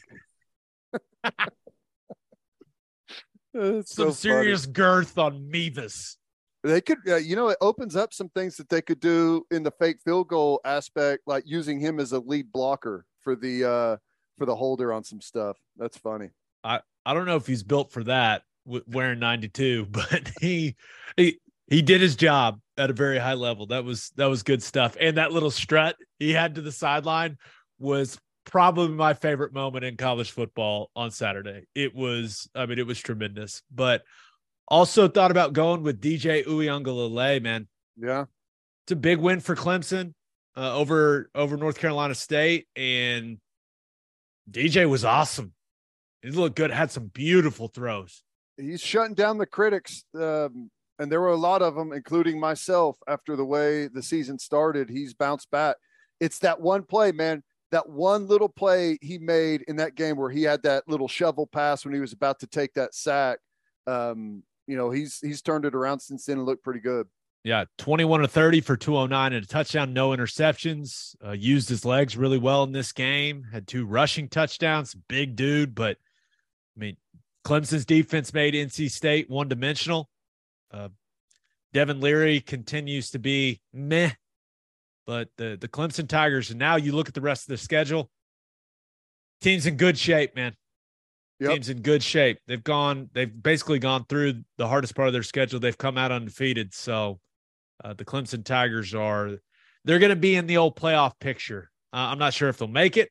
Maybe they drop one along the way, but they're in very good shape, and their quarterback is playing at a high level. But there's only one choice for winner of the weekend, and that's the Kansas Jayhawks. The 5-0 Kansas Jayhawks. And really, they're my winner of the weekend, Ted, because of the way that they won. Not just because they won, but the way that they won, because Jalen Daniels in that offense that has been so special for them, they really couldn't get anything going against Iowa State's defense. Not much. It was Kansas's defense that won them this football game. The biggest play of the game probably is the Kobe Bryant interception. Now, that's a bad decision by Hunter Deckers, who seems to like making bad decisions. Mm-hmm. But that sets them up. They go up 14-0 there and never look back, man. And they sacked Hunter Deckers 5 times, pressured him a lot more, completely shut down Iowa State's running game. And it was, I mean, Kansas did not score in the second half, and they won the football game. It's crazy that their offense has been leading the way, obviously, for the first 4 games. And in this one, for their defense to play the way that they did. And it's not that Iowa State is any type of great offense. They're not. But it just goes to show you that Kansas is they're close to putting it all together to have a full, it's not just going to be an offensive type of football team. If they can put it together on both sides of the ball, they got a chance against anyone in this conference. Yeah. And it's kind of what we've talked about with OU's offense and defense, right? With how much OU's defense is struggling right now, the offense has to lift them up, right? Mm-hmm. I mean, that's, complementary football. Now, in a perfect world, you're playing great, both offensively and defensively. But I thought that it said a lot about Kansas. Like, that offense that had been the entire story, right? All the articles have been written about Jalen Daniels. Nothing good was said about the defense. When the offense needed them to step up, they did, and they got it done. I thought that told us a lot about that football team. Also, helps when the other kicker stinks. I mean, what, three missed field goals for Iowa State? Including one that would have tied the game with 30 seconds left. Just brutal. And you and I, we were talking about it in the car on the way home. It's like, there's no chance. This guy's going to hook it. He's going to hook it. And then, my goodness, meow. Man, as a kicker, when you've missed 2 already and you're going out there for the 3rd, and it's either to win the game or to tie it or something like that, it's almost an inevitability that, because it just comes down to mindset and your mentality at that point. Like, you're trying to change things. There's no belief in what you're doing. You're trying to overcompensate. And it really is not a good position to be in. And they didn't want to be in that position, but credit Kansas's defense for continuing to make them snap it again. We were listening to the game, and the entire second half felt like it was played on Kansas's end of the field, with Iowa State having the football with good field position, and they just could not punch it in. They had to continue to settle for field goal opportunities. Yeah, that kicker, he's going to hear that dong in his nightmares. Twice, right? I think he hit it twice on the first 2, and then the third one just never had a chance. But it's like they're there's like a microphone on the upright, like in the NBA, you know how when someone hits the rim on a jumper, the rim mic. Yeah. It's the sound that you can hear throughout the entire stadium, no matter what's going on in there. The dreaded dong. Yeah, it was that's a brutal way to lose a football game. But one very cool thing, College game day, going to Lawrence for TCU versus Kansas. First time ever. Pretty unfortunately, one of the reasons they're going is because TCU beat OU the way that they did. But still very, very cool for Lance Leipold. Those players, that fan base, I'm sure that's going to be a scene in Lawrence. Confidence is a hell of a thing, right? Whenever a team starts to believe in themselves, believe in each other, there's total buy-in. Everyone focuses intently on what their job is and making sure they take care of their role. It's teams any team in college football can become really dangerous whenever they've got all those things on their side. Yeah. And a great quarterback to boot. Yeah, no doubt. All right, for my loser of the weekend, thought about going with Minnesota. I don't think we've talked about the Gophers at all this season, but there's been a lot of hype for them, coming out of the West there in the Big Ten. They laid an absolute egg at home against Purdue, lost 20-10. Really disappointing for PJ Fleck. Now their star running back, the Ibrahim guy, he did not play in the game, and they couldn't run the football at all against the Boilermakers. So a disappointing loss for Minnesota. A lot of people high on them, man.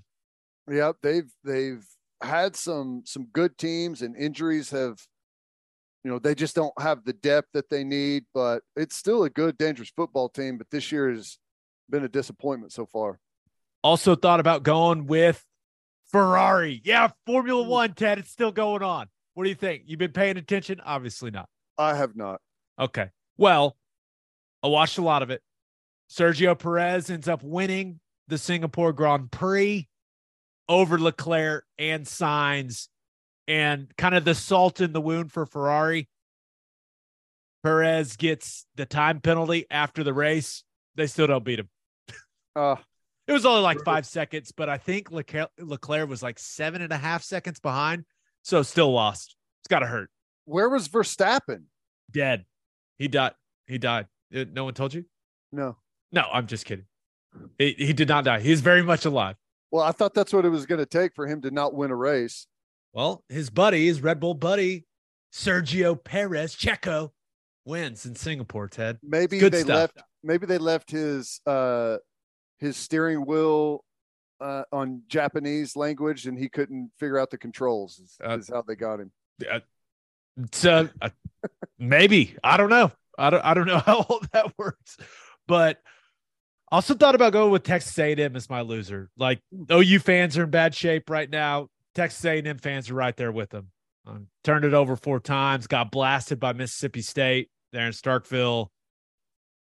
They've got Jimbo for 9 more years? Guaranteed. Yep. Fast talker, which, hey, it's good. Your offense still stinks. Yeah. Misery loves company. So, yeah, we're, as OU fans right now, we're rooting for all of the teams out there we love to hate to do the same thing. Yeah. All right. But my loser of the weekend, the Chicago Bears, just because it was such a bizarre game between them and the Giants. Just really, really weird.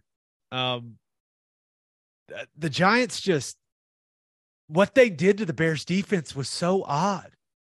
Like, you just don't see it very often in the NFL. You don't see it often in football really anymore. I mean, both Daniel Jones and Tyrod Taylor both played quarterback. Yep. Saquon Barkley they got into the Wildcat a little bit, just doing some interesting stuff. But the Bears lose, and the Giants threw for 71 yards. And I saw a lot of it on Red Zone. I was just like, are they ever going to throw them? And nope. They just ran it right at him. 262 rushing yards for the Giants. Wow. Just like, if you weren't watching the game, like, it was just the game flow was so odd, but really the box score afterwards, you look at it and you're like, wait, is that can that happen in today's NFL? 71 passing yards? Hey, it just goes to show that, to me, the most important thing in football is still the running game. If you can't run it, you're in serious trouble. And if you can, and if you can't stop the run, it's going to be a brutal, brutal day for you. Yeah. Before Danny Dimes rolled the ankle, man, he was running all over the place. I mean, he had a couple touchdown runs. He wasn't throwing it very well, but hey, he was running all over the place. But yeah, just Giants turned it over a couple times. Oh, did you see the muff punt for Chicago late? It's like, hey, No. You got an opportunity. Let's go tie the game. Here we go. Punt it, muffed it. Giants get it. Came up. It was a brute. It had to be a very, very bad day for Bears fans to watch that. Like, that could not have been fun. Yeah. There's nothing worse than it's like the two extremes. The best football game you can ever play as a team is whenever they just can't stop you in the running game, and the clock moves and you're finishing drives and you're punching it in. The offensive line starts to get some attitude and confidence going. And on the flip side, there is nothing worse as a team or a fan base to just watch someone inch the ball down the field 6 yards at a time on you is just the worst. I also wonder how Bears fans are feeling about Justin Fields. Like, some of these stat lines he's putting up now, 11 of 22, 174. It's just like he's not exactly lighting it up. His last 4 games, 174 yards, 106 yards, 70 yards, 121 yards. So not good. And the Bears fans are not easy on quarterbacks. They booed, what was his name? They booed him all the way to the Super Bowl. Rex Grossman. Yeah. Yeah. Hated the guy all the way to the Super Bowl. And on that note, episode 254 in the books. We'll have a new podcast that'll drop Wednesday. Maybe we'll figure that out. Just a reminder, you can hear Teddy from 3 to 6 on 94.7 The Ref. You can hear me from 2 to 5 on SiriusXM Big 12 Radio, channel 375. Do your best to have a great week, people. Hope it's a good one. We'll all get through this together. And until next time, we appreciate y'all for listening. Do what you always do, Oklahoma. Take care of each other.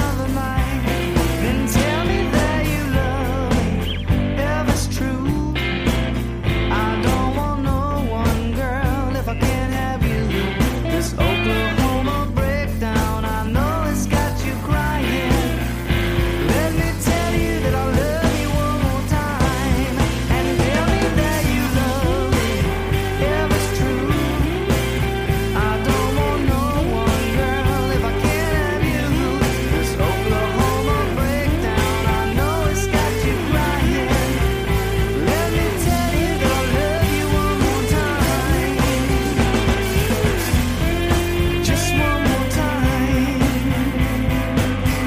Let me tell you one time, you know. Just one more time. Let me tell you that I love you for just one more time.